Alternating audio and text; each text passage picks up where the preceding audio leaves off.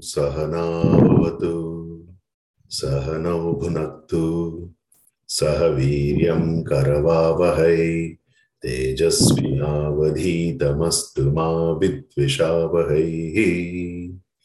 Om Shanti Shanti Shanti.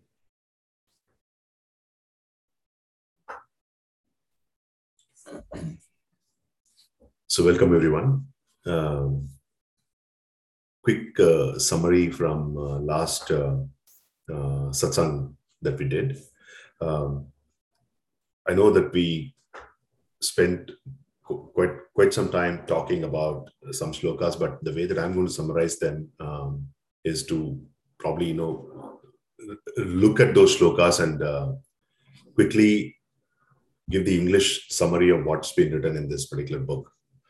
Okay, so we start off by saying that people, even the wise people, are deluded as to what is action and what is inaction. And then Bhagavan goes on to start explaining what is action and what is inaction. And then he talks about prescribed action and then prohibited actions. Then there's this nice table that summarizes what is Nitya Karma, Naimitika Karma, and what is Nishidha Karma. And then it kind of categorizes what you can and what you can't do. Then he goes on to say that, even where there is an action, people who see inaction in that, and even when there is inaction, people who see action in that, he says that those people are the wisest. And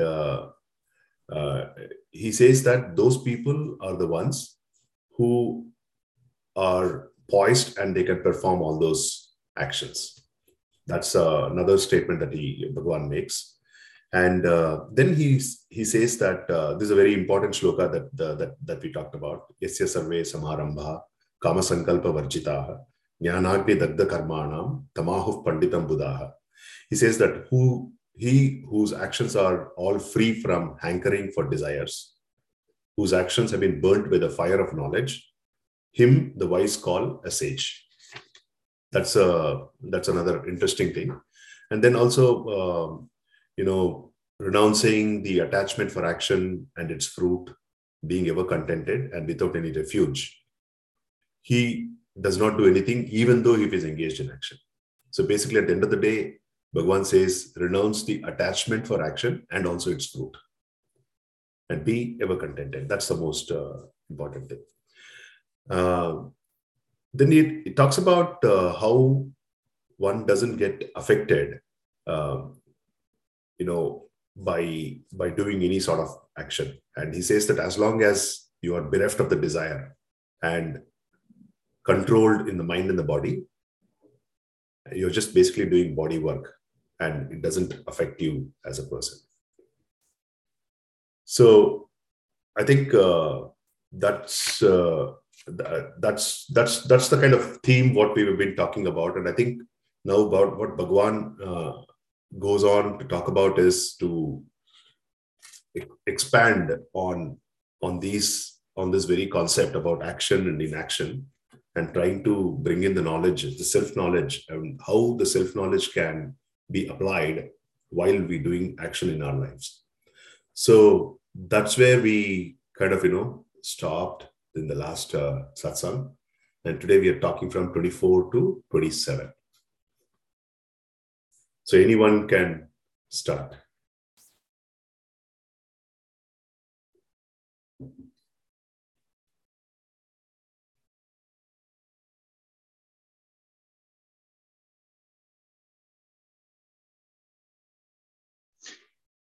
I just remember that you taught us this before, during last CM, this particular one.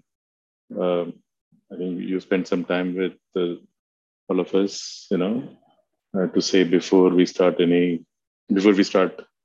eating every time, right? That's how I think we remember this.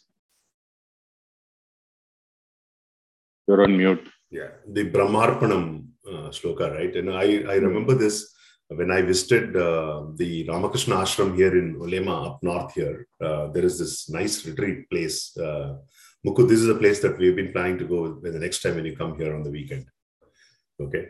So there they chant this, and most of the Ramakrishna Mutt, they chant this. And I was really, really amazed to find that, that's a practice that goes on in all the Ramakrishna Mutts, which says that everything is Brahman. And especially, anyway, we end up eating 3 times in a day. And, it's a beautiful shloka to say, so that, you don't take anything for yourself. You just let everything go to Brahman.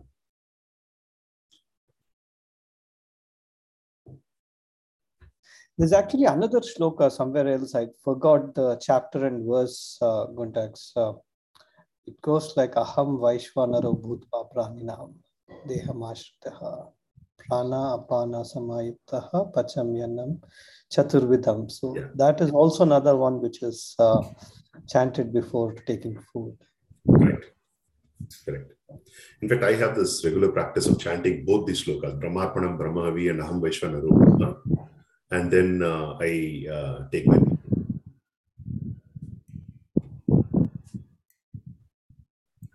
I didn't know about this. I didn't know about this Brahmarpanam one. This is the first time I'm reading about Brahmarpanam being chanted.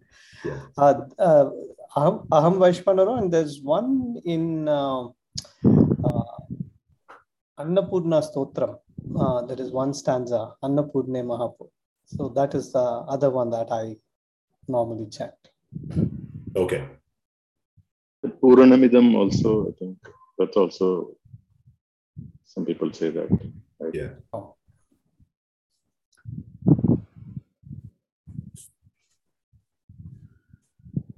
I think at the face of it, this shloka will sound pretty crazy because it's very difficult to understand. But once you get through the chapter 2 in terms of recognizing that there is another entity within ourselves called as Atman, which is beyond the mind and body, then I think it gets a little bit more easier for us to understand.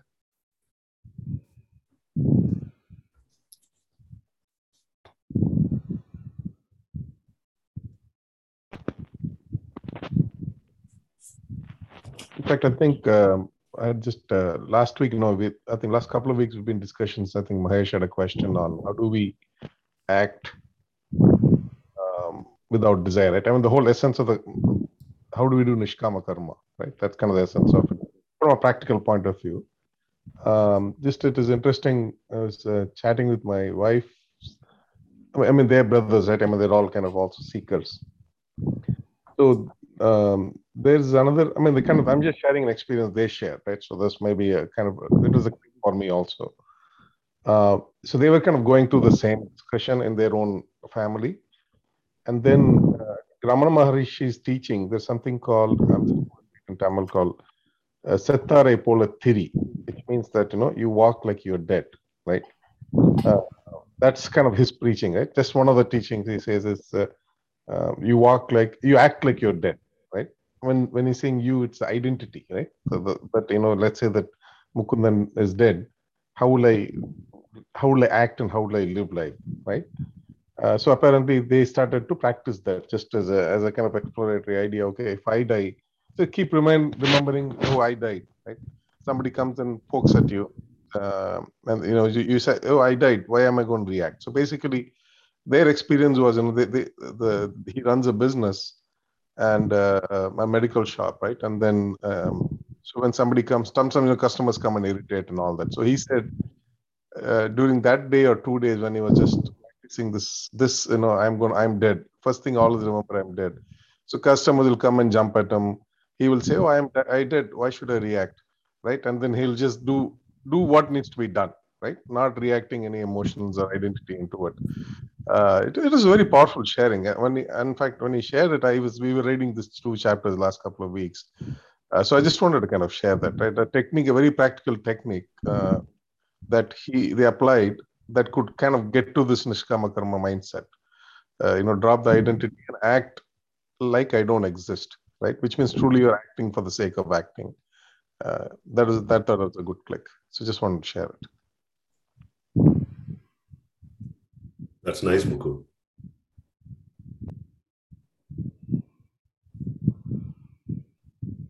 I think Nochur mentions it in his satsang quite a bit. Settare Pola Thiri.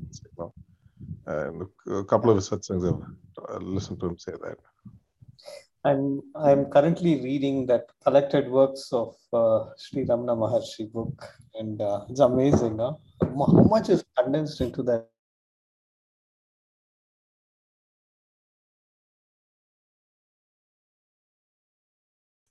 You're frozen, Uday.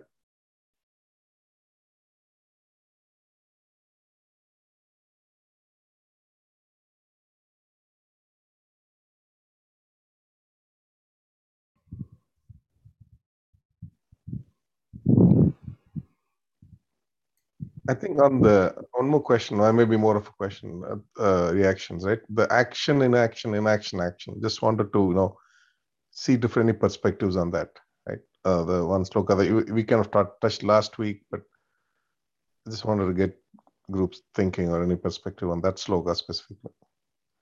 Action and inaction and inaction and action.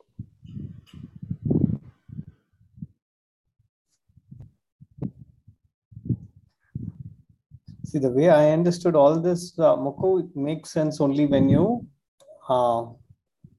detach, or when you see the body and the ego combination as separate from the self, right? Then any action performed by the body, you are, right? And yeah, that's how I kind of understood. But it's very profound when you say that you see inaction, okay, but action in inaction, I don't know what that would mean then, right? Because yeah, when there's no action, how do you see action in it? I do not know that. Mukku, actually, can you repeat your question? My screen was frozen, so I completely missed the question or the comment. Yeah, the thing is the shloka on action and inaction, inaction and action. I just wanted perspectives on it, right? Like how we're interpreting that specific shloka. Yeah. Chitra? Yeah, I was thinking about the last time we were talking about when we do something and we forget ourselves when we are doing, and we are so immersed in the action that we, at that point, I think we've kind of dropped our identity or our ego, because we are so, we don't even remember time passing by. That means the ego is absent, or the mind is still. I'm assuming that is inaction in action, because only when you come out of it, you say, oh, I did so much work. But while you're in it, you don't, that I is missing. So maybe that could be inaction in action. And action and inaction, I think we do it all the time, I suppose. I'm sitting quietly, but my brain is thinking a lot. So that means I'm assuming this is physical action. So at least that's how I interpreted, is like I could be sitting, but then my brain could be or planning or even meditating. I suppose that's the action and inaction. The physical body is quiet, but the mental body is working.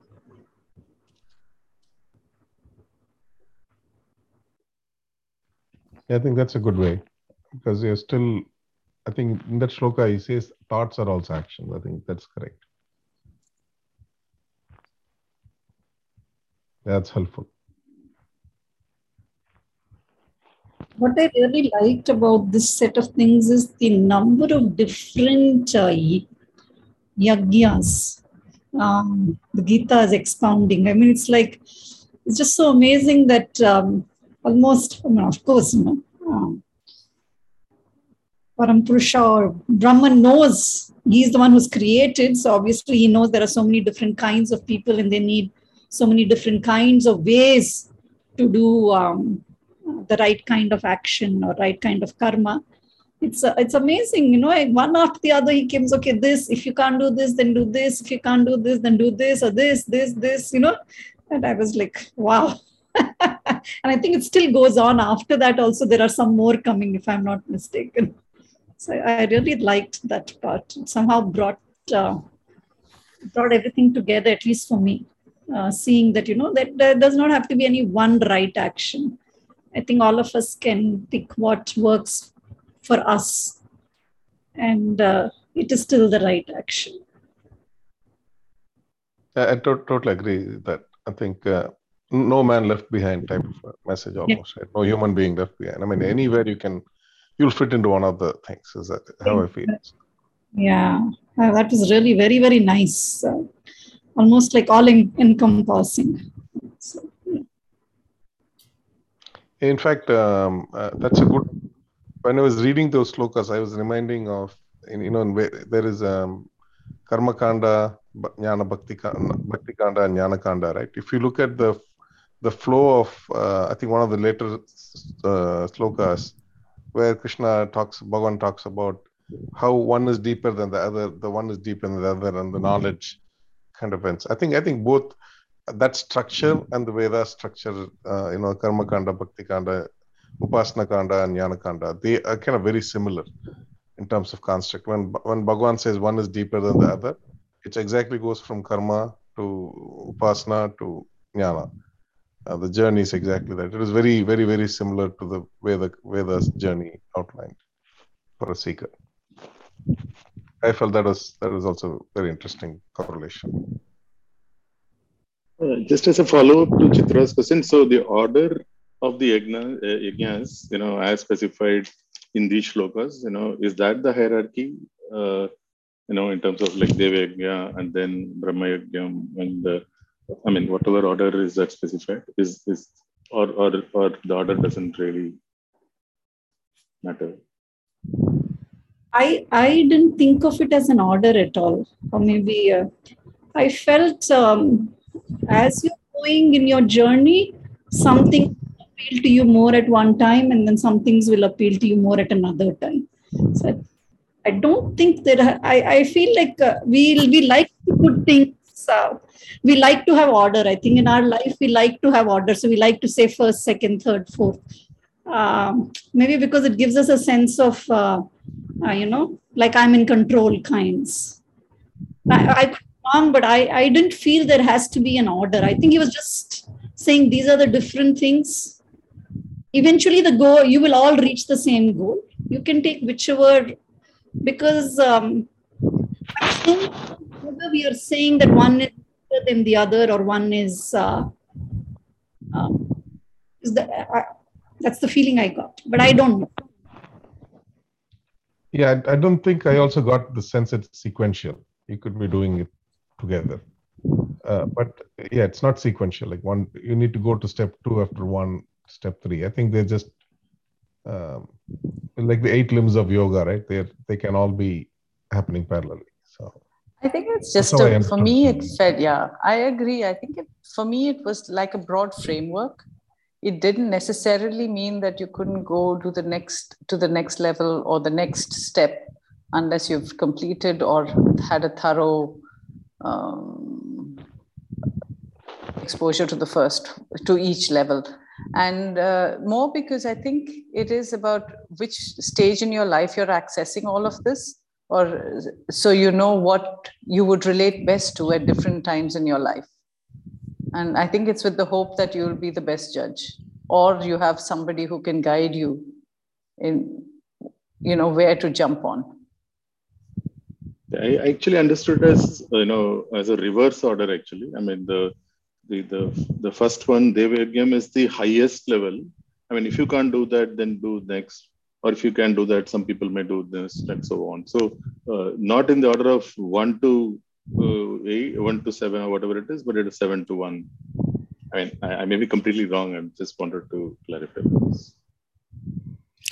I think that way, yes, the first one is where all of them should culminate. So the Brahmarpanam Brahmahavi, that's the ultimate one. So that is the ultimate one that, but you don't have to necessarily do rest. I think Swami SPG counts them as 12. So 2 to 12 are preparatory. So you can do one or many and reach the first. But eventually, you will reach the first. Okay. That's how he had interpreted. And what exactly do they mean when they say some people sacrifice hearing and other senses? So I didn't quite understand what they mean by sacrificing senses. Is it restraining the senses, or is it restraining them? Okay. I didn't quite grasp what they meant by sacrificing the senses. Okay.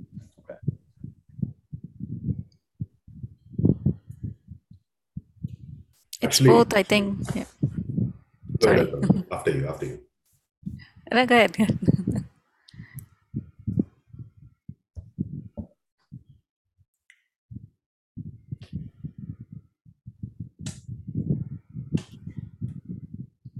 Okay. So it's not just restraining. It could also be whatever you are seeing, you offer that as the oblation. So if you're seeing any beautiful thing, thinking of that as the god, that is also a kind of yajna. So sacrifice means you are offering that to God is also a sacrifice. So it doesn't necessarily means that you abstain or refrain from doing it, but whatever you are seeing, hearing, touching, thinking of that as an offering to God is what my understanding is about the sensory one.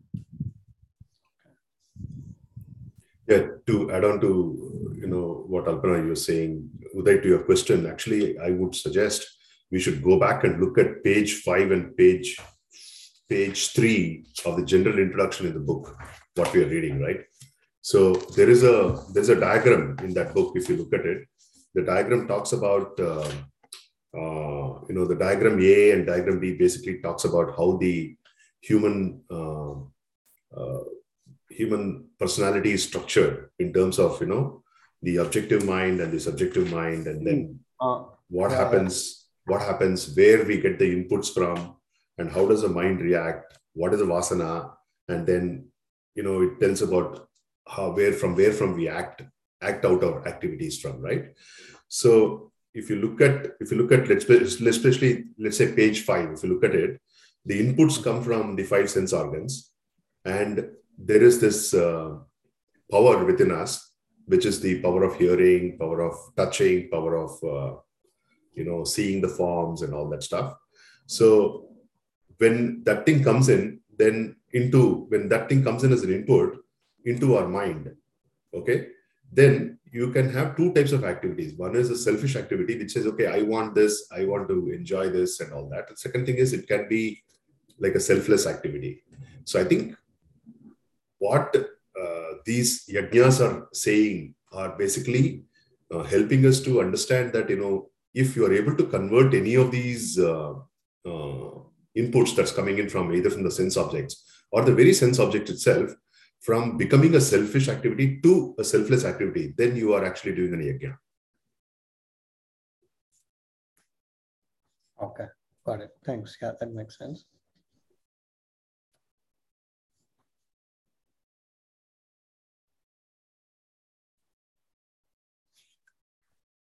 Yeah, I also like the way that yajna has been described in this, right? Like, for example, yajna basically means that there is a fire and you put something in it, and whatever that you put in it is burnt off, right? That's the way it is. So now in the same process, you think about which is fire and which is what you're putting in. Okay, let's say that there is a beautiful mango outside. Okay. Now, the mango is the one that you're going to put into something, which is a fire. What is a fire? Okay. The fire could be your sense of taste. Okay. Now you're saying I'm putting that mango into this sense of taste so that the mango or the sense of taste, the mango is no longer there. I'm eating the mango, no doubt about it, but I'm not enjoying it. I'm giving it away to Bhagavan. So I'm eating it. That's it. That's Brahmarpana.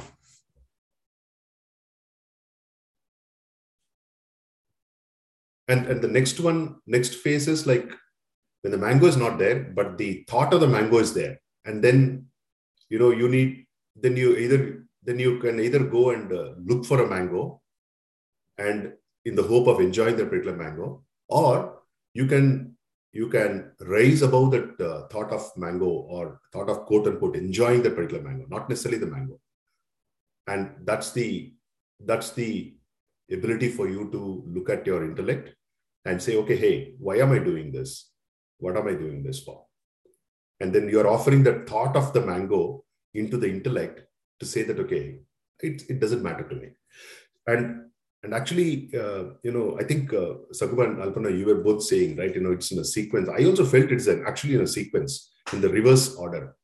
And when I read this, because sometimes it gets very hard to understand Brahmarpanam, Brahma Havihi, but then when you go through one step at a time, it gets a little bit more easier.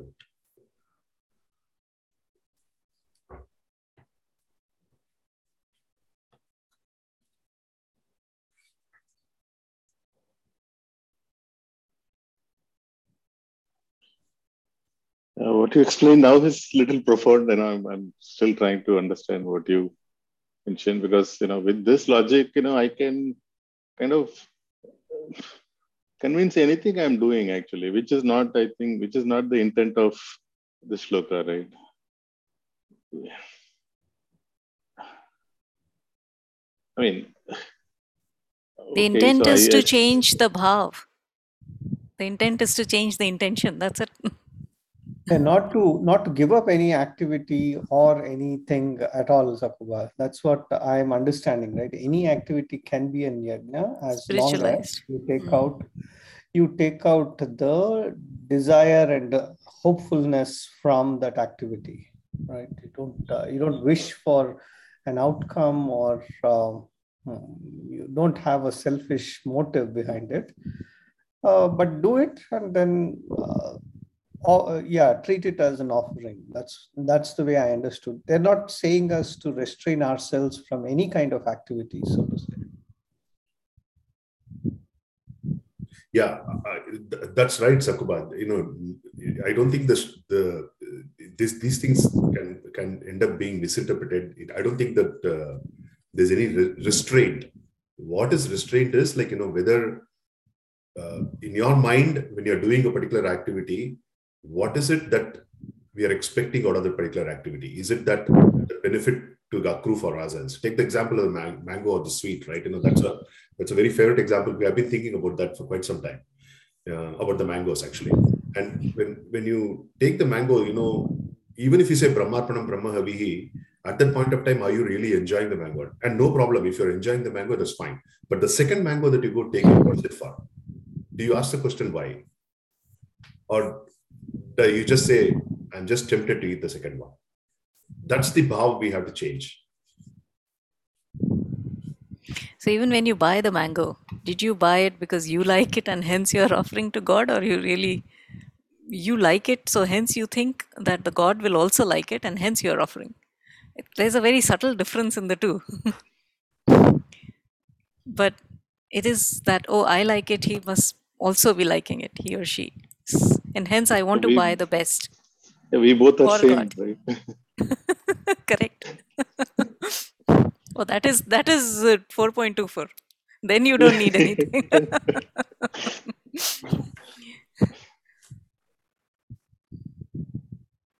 But I think this only applies to karma, right? Not vikarma or the forbidden actions. So we can't apply this and say, I will do forbidden action and say, oh, I'm Brahman and I'm doing it, right? I mean, I'm assuming that's why it precedes Brahmarpanam. Would you consider eating mango as a vikarma activity? Or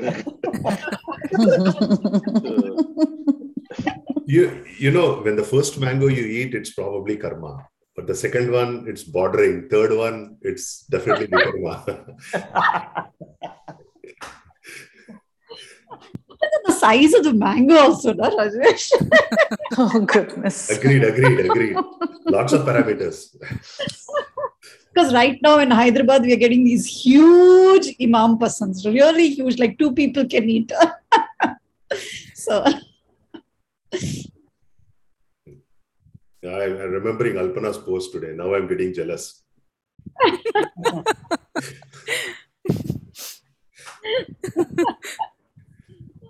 Yeah, I will freeze some and keep for you.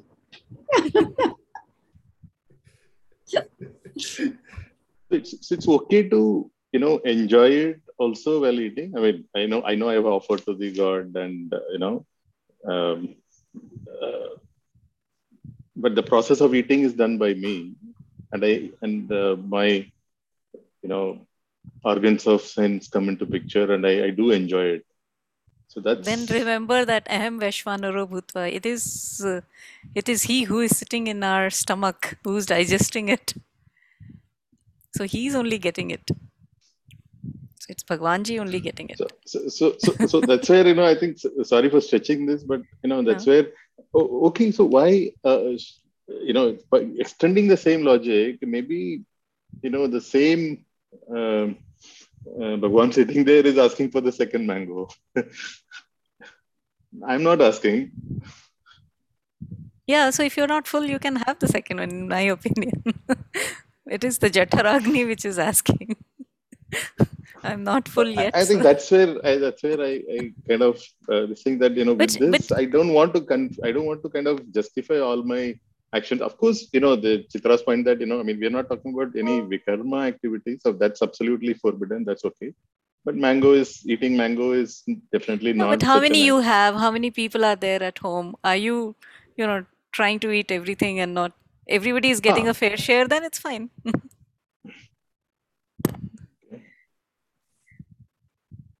Are you buying the whole shop to take it to your home, not leaving anything, and then you can say, "Oh, there is enough for everybody." Is that right? And then the selfish and selfless thing come into picture, actually. Yeah, correct. And also, I think what happens is we are physically, I mean, right now it's all very intellect driven, right? Yeah. It is not we are actually feeling it. It's not come to that stage. I think when you will, then the difference we won't be asking, because right now we are trying to use our intellect to understand. And obviously, you're not able to understand everything, because even I get these doubts, right? Sometimes then I can explain all my actions away, saying, oh, Brahma is doing it. So I think maybe with time, as we keep doing and it becomes, I think I agree, Chitra. If we reach that state, one bite will be enough to satiate the hunger or whatever it is. Yes, then we won't have these questions, I feel. Correct. Actually, maybe I'm going out on a limb and making this statement. I don't think that there's any activity that is truly selfless. On a scale of 1 to 100%, either it is 100% selfish or maybe 0.0000001% selfish. It's where you are on that scale determines how many mangoes you eat. We are stuck on the mangoes for sure. I'm missing them, Chitra. Yeah, and also the attitude, like whether whether I have the mango with me or I don't have the mango with me. I mean, both. Am I in the same state of equanimous mind? I think that's also matters actually. Like if I don't have the mango and I keep thinking about it, or I kind of do just somehow make it happen, so that I get the mango. I think that will be like you are either that 100% towards 100% of selfishness that you talked about. If I can have the same attitude, that if it is there, okay, let me enjoy it. If it's not there, that's also okay with me. True.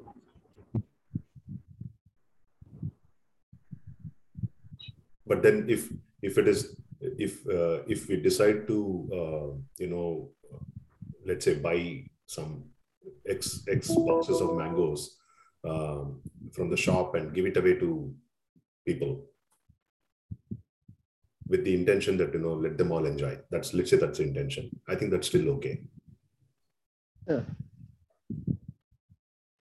In that let's all enjoy, we can also be part of that let's all enjoy. Yeah, of course.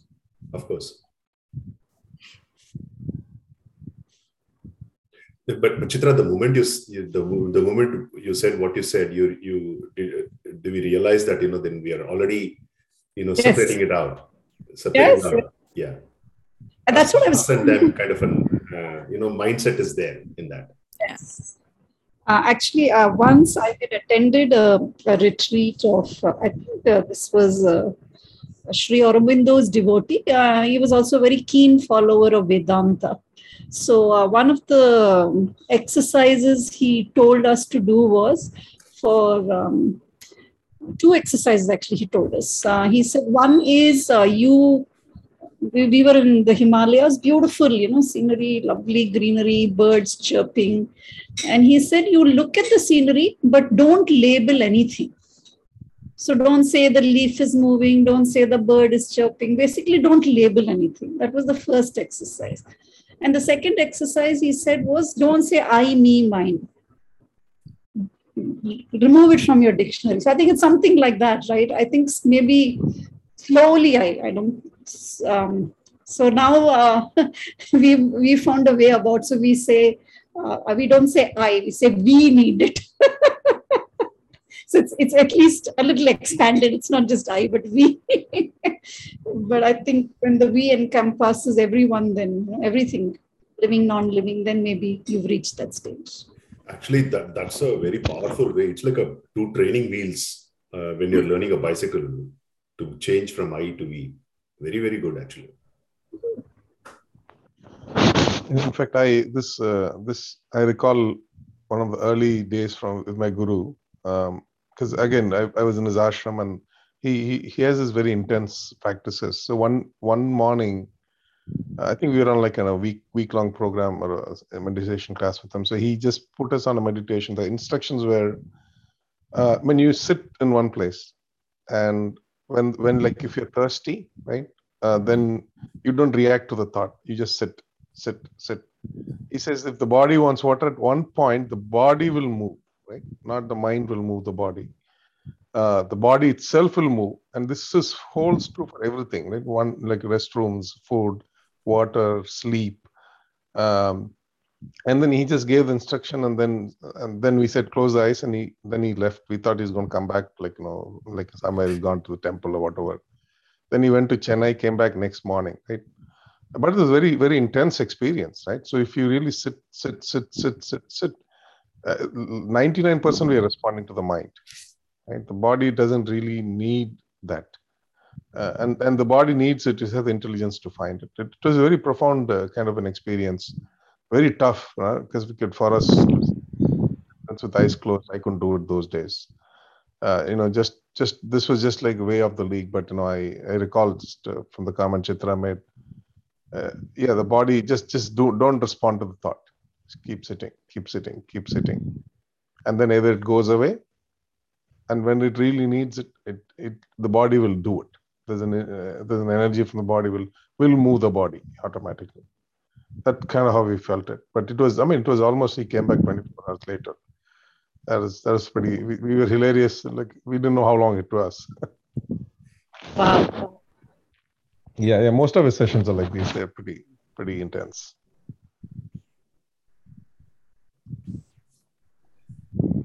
Yeah, because we don't touch the zone, because we always react very quickly to the thoughts, and we satiate it, right? So one other connection that I made when I was reading these shlokas with this very famous and wonderful, Sukta, Purusha Sukta. There the entire Purusha Sukta structure is described as if it's a complete yajna. Okay, and the way it describes the yajna is that it says that the Brahman offered itself into the fire, which the Devas lit, and then they created this world. That's how it's poetically expressed. And basically in that, it talks about two things coming in, okay? It says that the sacrificial fire was built based on, 7 elements, the 5 elements, the Panchabhuta, and 2 more things. I'm not discussing all the things, but it says that sacrificial fire is built with that. And within that, 21 elements are offered into it. And 21 elements are basically, you look at it, the Sukshma Sharira plus your Buddhi, Ahankara. If you count all those things, it'll come to around 21 number.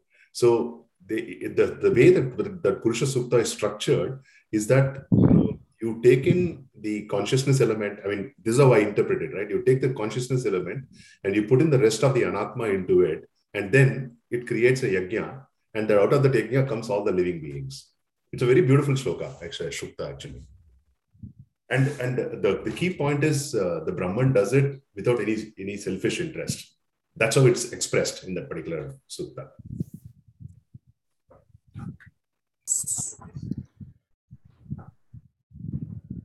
And of course, it's poetic. So, not that Brahman is doing it, but somebody has written in a poetic way.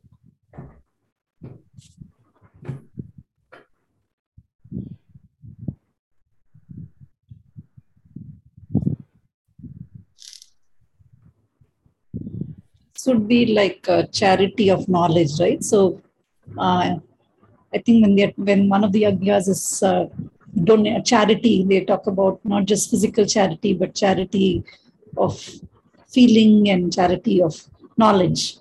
So this is sharing of knowledge in a poetic way, so others can be inspired.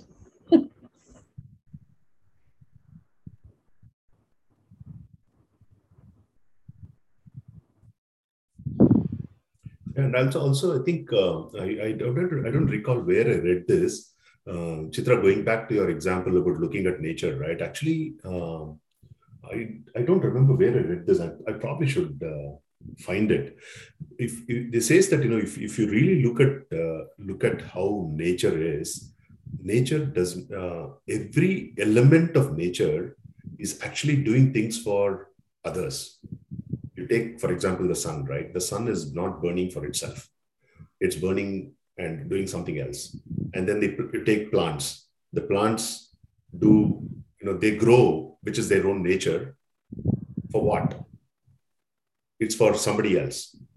And somebody else taking that inputs, they do something, the animals, you take that. They just live their life and they keep on, following through, living for others in the entire. Why does rain fall? There's nothing. The nature is just not. It's kind of a cyclical thing that it keeps doing it for the others. It's only when it comes to humans that we have this option of doing it for others as well as doing it for quote unquote the ego. True. I think that's also a learned behavior, isn't it? It is a learned behavior. That's what is unfortunately not accepted in our quote unquote science, but that's what it describes as vasanas, right? We're compelled to do it by our own nature because the millions of births that we have taken. And yes, of course, but it's also something that is honed by our time as a human.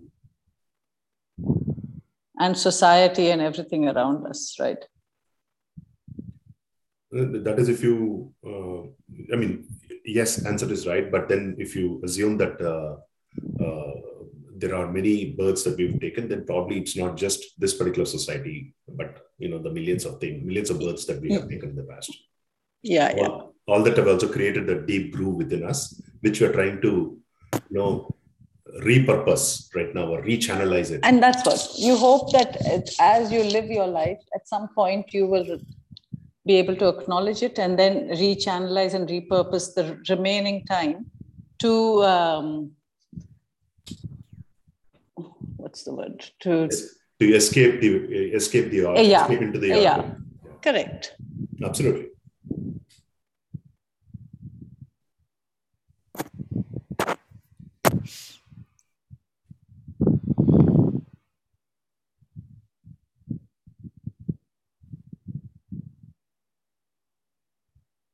In fact, I think that's the choice, that ability for us to make that decision is what makes us unique in this entire, yes, in this entire creation.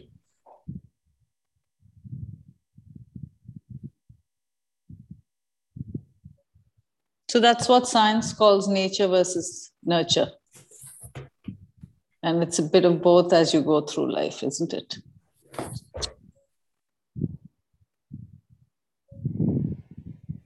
And I think nurture is also determined by you. Take birth in a certain family. It's whatever you want to experience in this particular life. you choose this particular family or whatever, or that particular place, or so. Yeah, and it's also a cycle, right? So I think Brahman came nature, and then nature, out of nature came human, and then from human back to Brahman. So I think. I mean, the discussion where the discussion is going, it seems to me that we should not be bothered about. We should not, bothered is a wrong word. We should not be worried about anybody, including ourselves. I think so. He'll take care of us. He/she. Yeah. Easier said than done. When that tooth aches or that body aches, I'm like, oh no, let me go find what can I do. Which medicine will take care of it.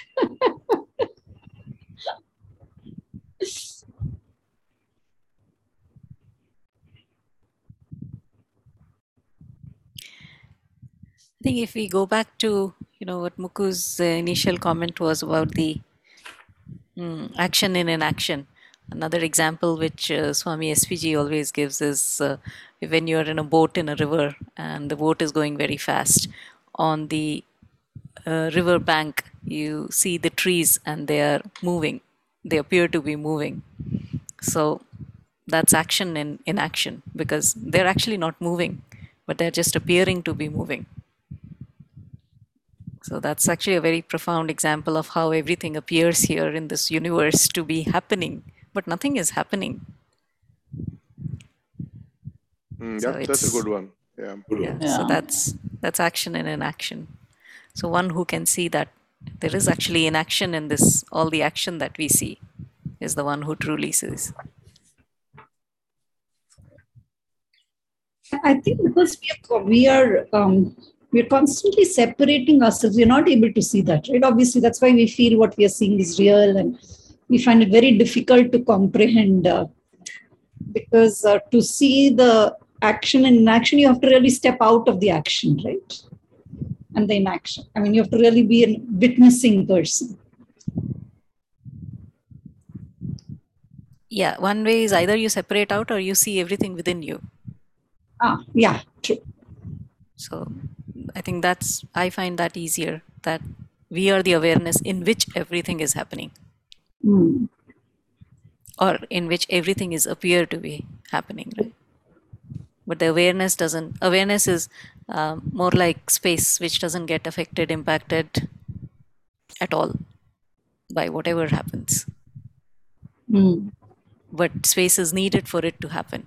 So that's what the awareness is, in which anything can happen. Otherwise, it cannot.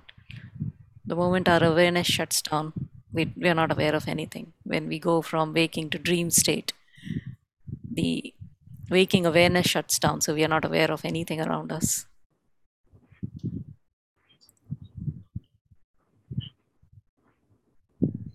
So awareness gives life to whatever is happening. Yeah. And that awareness is one in which everything is happening. Yes. So my awareness and your awareness is same. And that is why we are sharing it, the experience. So it's the same awareness in which everything is happening.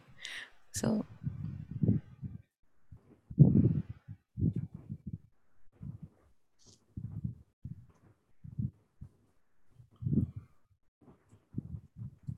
yeah, that's profound. Nice.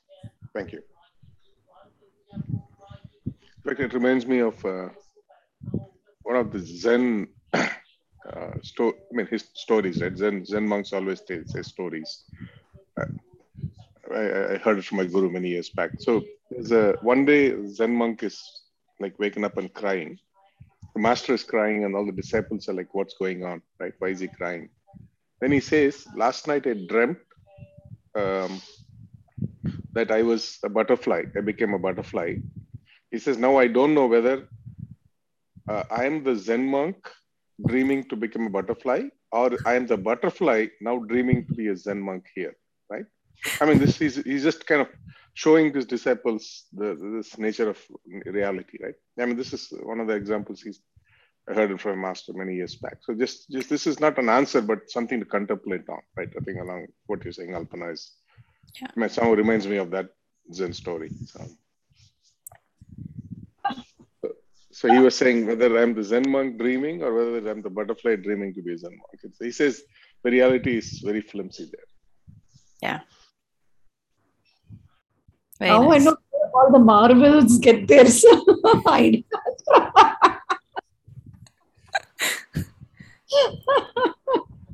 It's a good story. Yeah.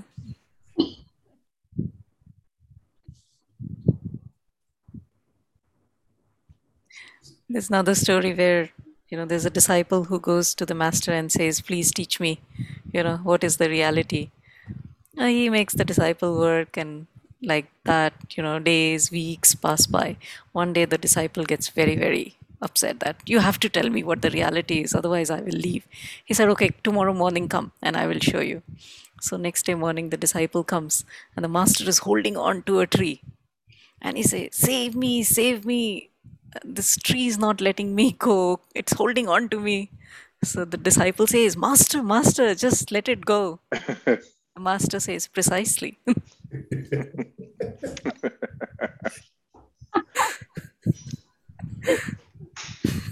No, I think the stories are very powerful, Yeah. They just... For contemplation, definitely. Yeah. Yeah. And you go in a loop when you try to think about it. And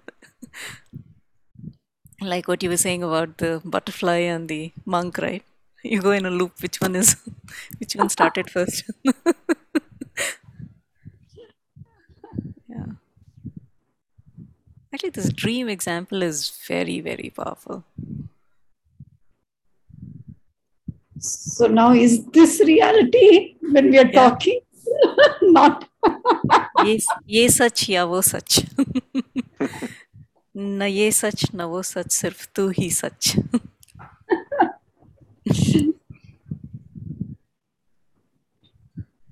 I think that's the Chitra, your question is the right question, because contemplating on that only we will realize that everything is okay, chalta hai.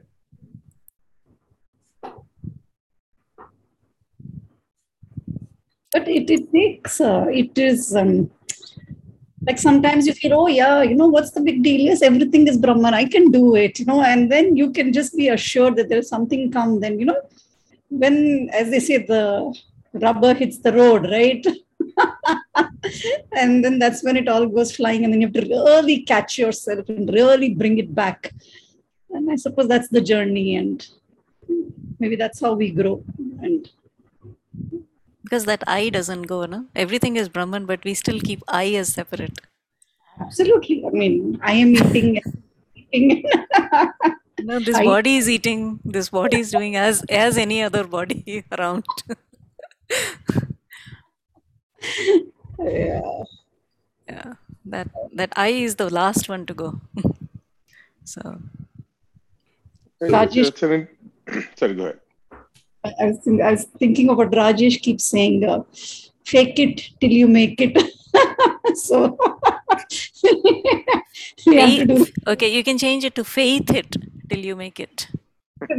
Yes, true, very true. Very, very important, because without that it will not work. Because we can't group, okay? Go ahead, Chitra. Complete your thought. Sorry, go ahead. No, what I was saying, I was reacting to your the statement you just made, and also the mango discussion, right? This started earlier. I think I'm just more contemplating on I think when we do the samarpan, right? The question is, what is the right attitude there? I think when we get the mango and eat the mango, we can do samarpan. That's going to be easy, right? But I think the samarpan gets tested, or the yajna, right? The attitude of yajna gets tested when you want the mango and you for some reason cannot get a mango also, right? Because there's going to be situations where, because the thought comes, like Rajesh now is like, dreaming of mangoes, but he can't get it, right? I think ability to offer that also to the divine, saying, hey, it's your decision today, and I'm not going to get mango. I'm okay with it. I think that's possibly one a deeper aspect of that samarpan, right? So I think a lot of times we do one well better than the other, right? I think when we eat mango, it's easier for us to say samarpan, but I think when we don't get it, we suffer. Right? The samarpan doesn't jump on us that time. So I think if you can do authentically on both times, I think you can eat as many mangoes as you want. Just, I think the attitude of being authentic with the surrender is more important than the action itself. That's somehow I'm kind of seem to be gravitating to that, just on the contemplating on what we've just been discussing last, 45 minutes or so. I think ability to do that surrender authentically on any way, I think that is more important than what you really eat or not eat. Actually, there's a third option as well. If you can just think that somebody in this world is able to eat the mango, and that is me who's eating it. And you can do it. And that's a very, very powerful one. Then you don't desire anything because you are, through somebody you're experiencing it. Somewhere. And you can actually feel it. And then the desires just melt away because someone is getting it. So somebody in India is definitely getting mangoes. We are experiencing it through that. That's very nice. I like this discussion. But for this birth, I probably will wait for the frozen mangoes Chitra is going to give me. No, for now, what she is eating, yes, you are eating it. Try to feel the taste of it, okay? Yes. Chitra, enjoy it.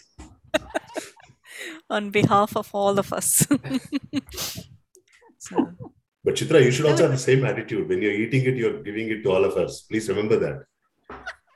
You can have at least, how many of us are there? Those many mangoes you can have. Everyone is eating. It's not me who's eating, but everyone is eating. Yes. Actually, it works. Try it. Yeah. I like it. I like this discussion. The last part, what Mukku and Alpana, what both of you are lovely, wonderful. Good learning. Yeah, really good. Thanks, Mukku and Alpana. That part of discussion just makes it, come the whole circle together, from chapter, shloka 18 to 24. It's amazing. Like how you see the non-action in every action and action in non-action, and then come and look at Brahmarpanam. Brahmam is the only thing that we look for in everything. Whether somebody's eating the mango or I'm eating the mango for others, it's beautiful. So one joke, this shloka 25, right? Which says that some yogis perform sacrifice to devas alone, while others sacrifice by the self in the fire of Brahman. Swamiji says this. When people go to a temple or do puja, they have different pictures of various gods and goddesses, right? So they'll take some flower and offer it to one god, and let's say there's one or two flower less for one or two photographs. Then they'll worry whether that particular god for which you're not offered the flower, whether they will give us any sharp or anything like that, things like that, right? So he says, all those things at the initial stages will probably seem very ridiculous, but after some time you really understand that even if you don't put a flower to a particular picture of a god, or don't show agarbatti or whatever, it really doesn't matter. But then people go through that fears. He says that in a very jokingly. He says everything goes finally to him.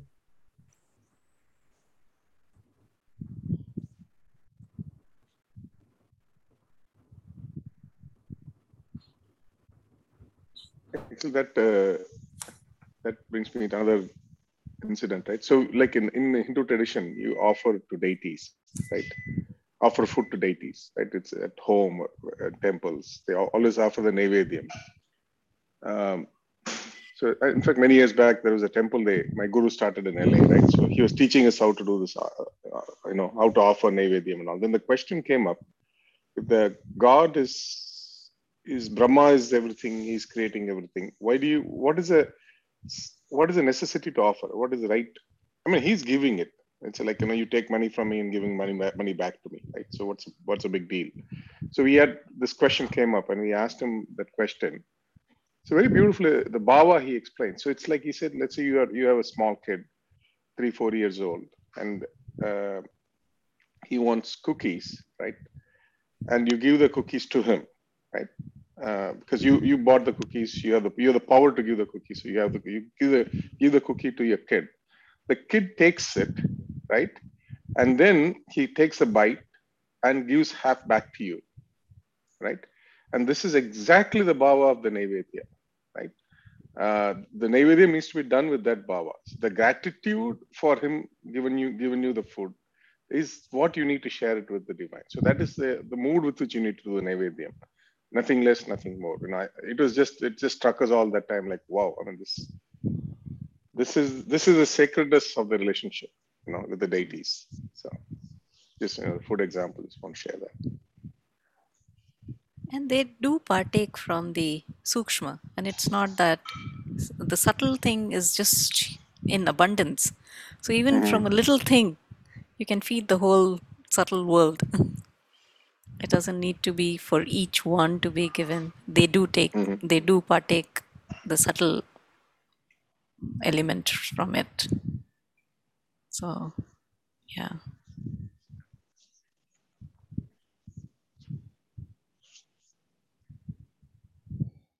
And also, if you look at it as energy or something, I mean, if you don't, in terms of science, when you do, we call this prasad, right?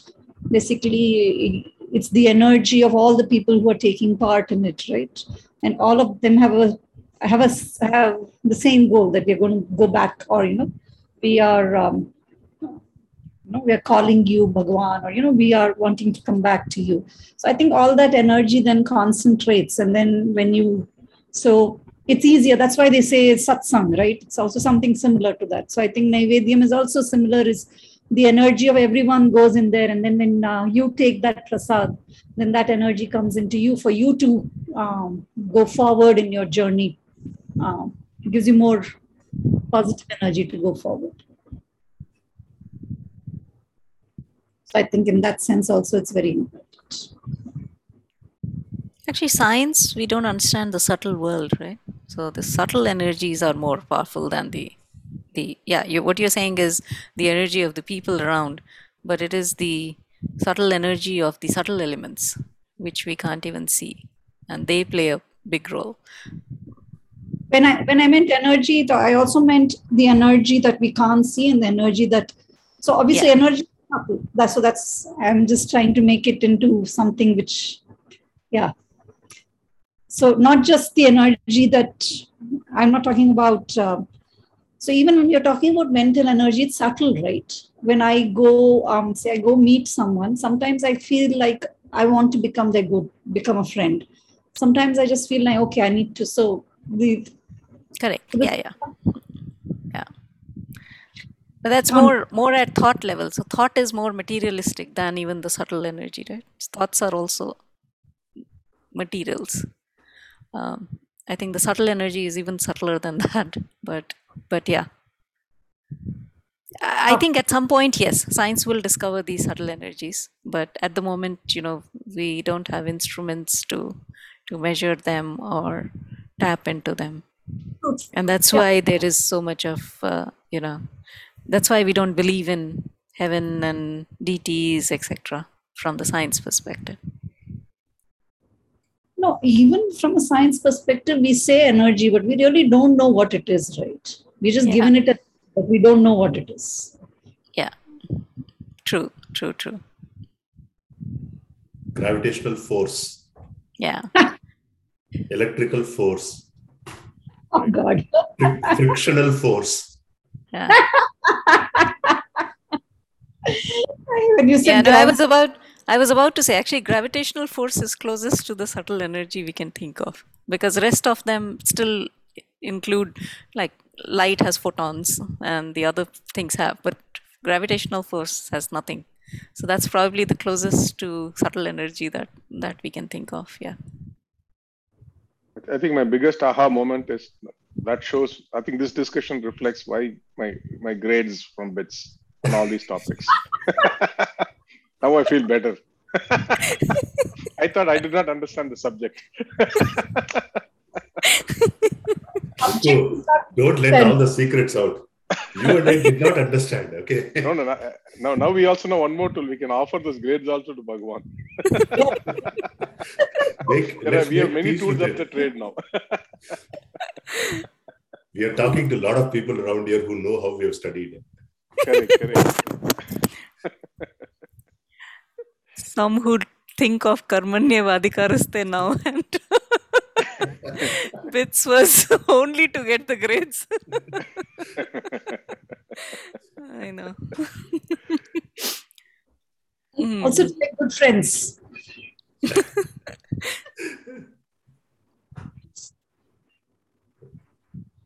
Absolutely. Yeah, that's another one. What connection is keeping us together? That's in my view is the subtle energy.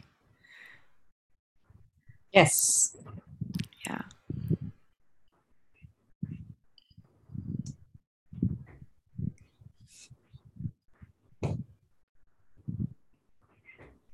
So the Shloka 27 basically talks about Jnana Yoga, right?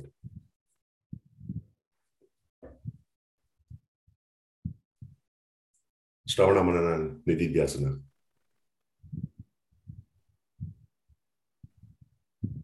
Or did I miss it? Or when I read it, I thought it's kind of, says, okay, hey, how you can, quote unquote, sacrifice or change your activities based on the path of discrimination, Jnana Yoga. I thought it was more like a, do sacrifices with all the vital senses so that you prevent the mind from getting attached to these functions of this vital senses. And that's when you can come to like how Alpana said about the subtle energy or sublime energy, and then go into the self of knowing that everything is Brahman. I thought it's controlling the mind of getting attached to such senses. And that's the ahuti that you practice. So further, when you practice that, then you really know the self. That's how I see it. Okay, makes sense.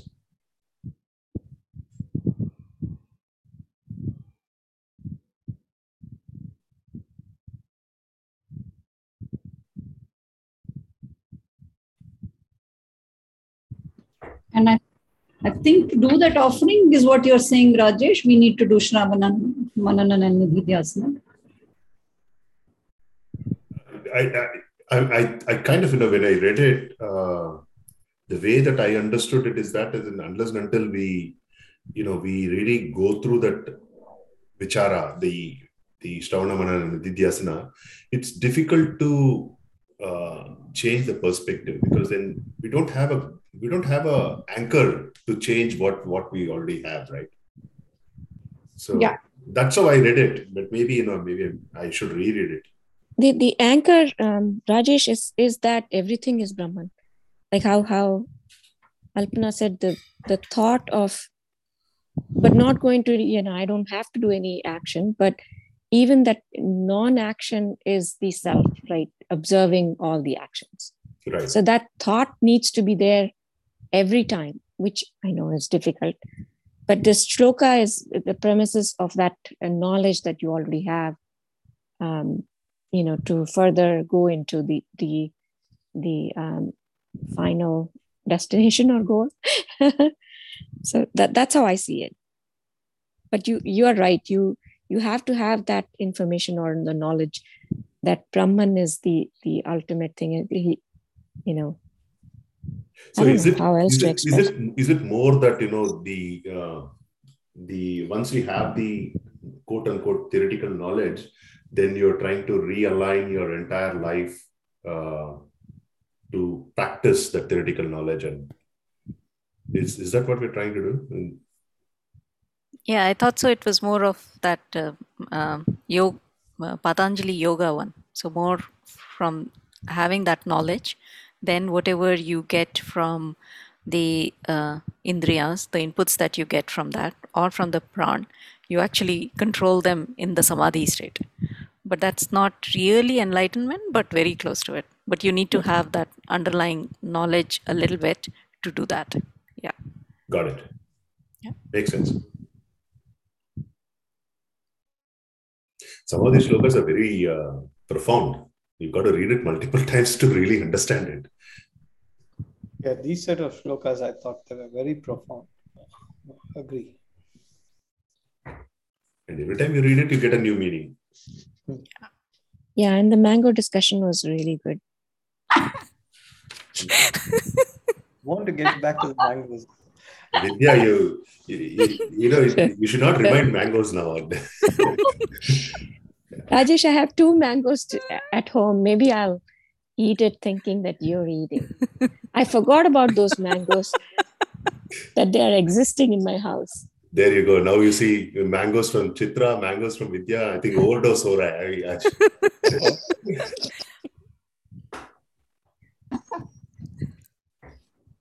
You go to Indian store, I'm sure, Rajesh, you will find mangoes tomorrow. Task for today for you. I am going to the Indian store today. Otherwise, get Amul mango ice cream, the Alfonso one. It is pretty close to mango.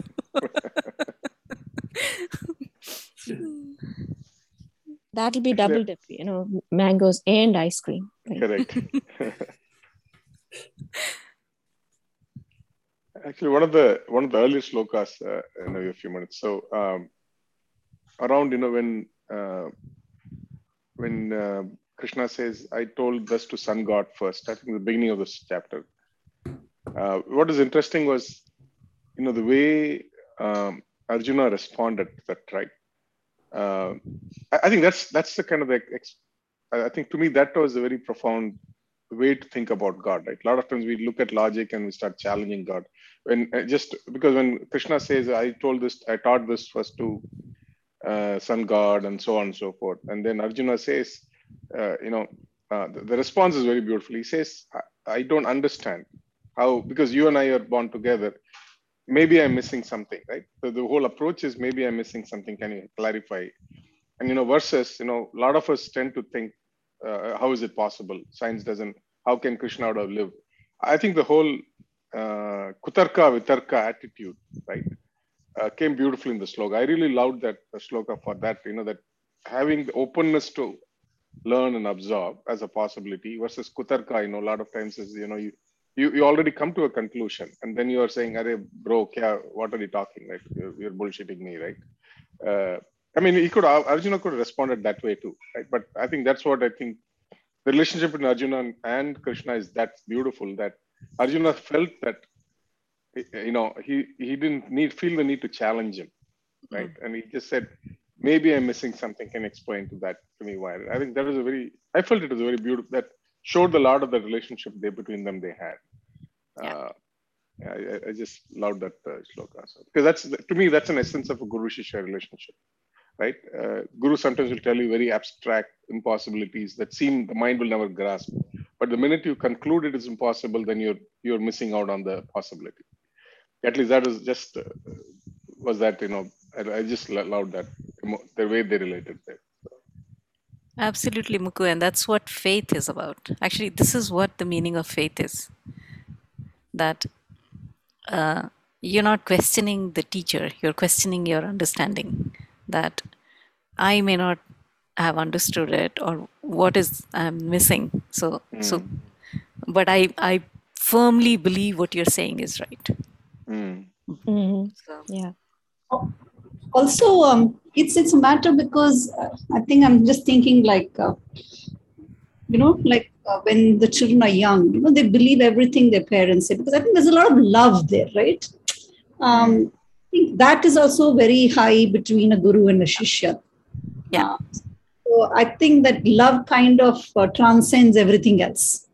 You don't need an explanation for everything. So yeah. And yet you are free to question in a nice way, not really challenge them, as Mukku was saying, right? Not challenging them, but yes, I don't get it. Can you explain again, or True. elaborate on it, or things like that? Yeah. Yeah. Sometimes everywhere Arjun asks the question, he has that undertone of, I'm missing something. I am deluded. Yeah. That's the humility, right? Yeah. I might not that I know everything, and how can they speak? Yeah. I think this reminds us, Anju, Anupma and I went to a Devi temple, and there was a Panditji who's been serving there for 30 years. And we were sitting below a tree, and it was so cool there. Even the ground was very, very cool. It was cooling. And just outside that tree, it was very hot that day. And we were trying to think कि यहाँ इसके नीचे से पानी जा रहा होगा, because of which it is cooling and this and that. And we asked the Panditji, how is it so cool here? She said, Devi ki kripa hai. To everything, he had only one answer. Devi ki kripa hai. And we were trying to put all our scientific knowledge behind it. So. Science which has no clue of the subtle energies. Correct. I think this whole trip, it was about the faith and conviction and just believing in it, and the surrender people have. It's just amazing. Actually, if you look at it, I disagree to some of the, probably we're deviating from the topic, but since you got only 2 minutes, just taking the liberty. So I disagree when people who follow science, they say that they don't have faith. I disagree to that statement, because when someone says, I'm going to go read about, let's say, a particular subject, okay, and why? Because some X body of knowledge has been done in that particular thing, which has a hypothesis about a particular concept, be it how plants grow, or be it how electrical energy comes out, or whatever. I think the statement that they make, that I want to go read it and understand it, they already have a faith in that particular thing. Only then they're going to go and study in that, and maybe they don't express that. Yeah, absolutely, you're right. Because science is another religion, right? If you really look at it, it's a big hypothesis, right? For many parts, observable hypothesis, like repeatable observable hypothesis. That's faith is there, absolutely. When we go to a shopkeeper and we ask for something, he gives us the things first before we pay, with faith that we will pay, right? The faith is there underlying everywhere, every little thing. Yes. Otherwise, nothing will work. Otherwise, they'll say, okay, who gives first, right? We only have faith that we do things. I think the biggest faith is the breath that goes in comes out, right? Yeah. It's taken for granted. Yeah. I think in the case of science, Rajesh, because a majority of the people, majority of the humans go through school, right? And at that time, children believe what they are told by the adults, right? So I think that kind of forms that thing that science is the truth. And then it takes a lot of time for you to say that there could be other truth too. And, that's not the only truth.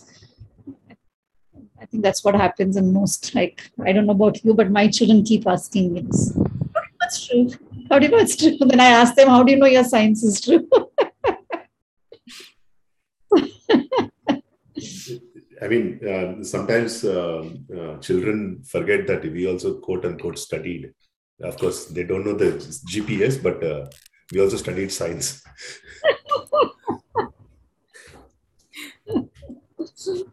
If they know the GPS, then that's a bigger problem. Hey, Rajesh, you should not be saying that. I still remember, I tell my children also this. What was this? Modern Modfee. That subject, only person who knew something about that was him. Chitra, I do not know why, but I could understand the concept that Schrodinger's cat can be in two places at the same time. I could understand that very clearly. The rest of the things was all, Hava. I just did not know what was happening. I still remember that says just that. So I tell my children there was only one person I knew who knew something about the subject. All of us were just clueless. Actually, the topic of Schrodinger's cat was very exciting for me. I could really, make sense out of it. I do not know how, but all the Bhagavad Gita you read from the last birth. True. All right.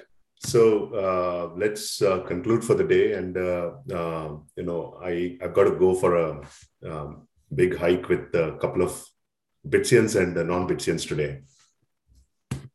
So, Nice. All right. Alpana, you remember Dakshin, right? Com Science? Oh, yeah. Yeah, Dakshin is here. And nice. meeting with Dakshin is also my classmate from 11th and 12th. So, bunch of us are meeting. Krishnamurthy, no? Krishnamurthy. Yeah. I remember. Let's say a concluding prayer.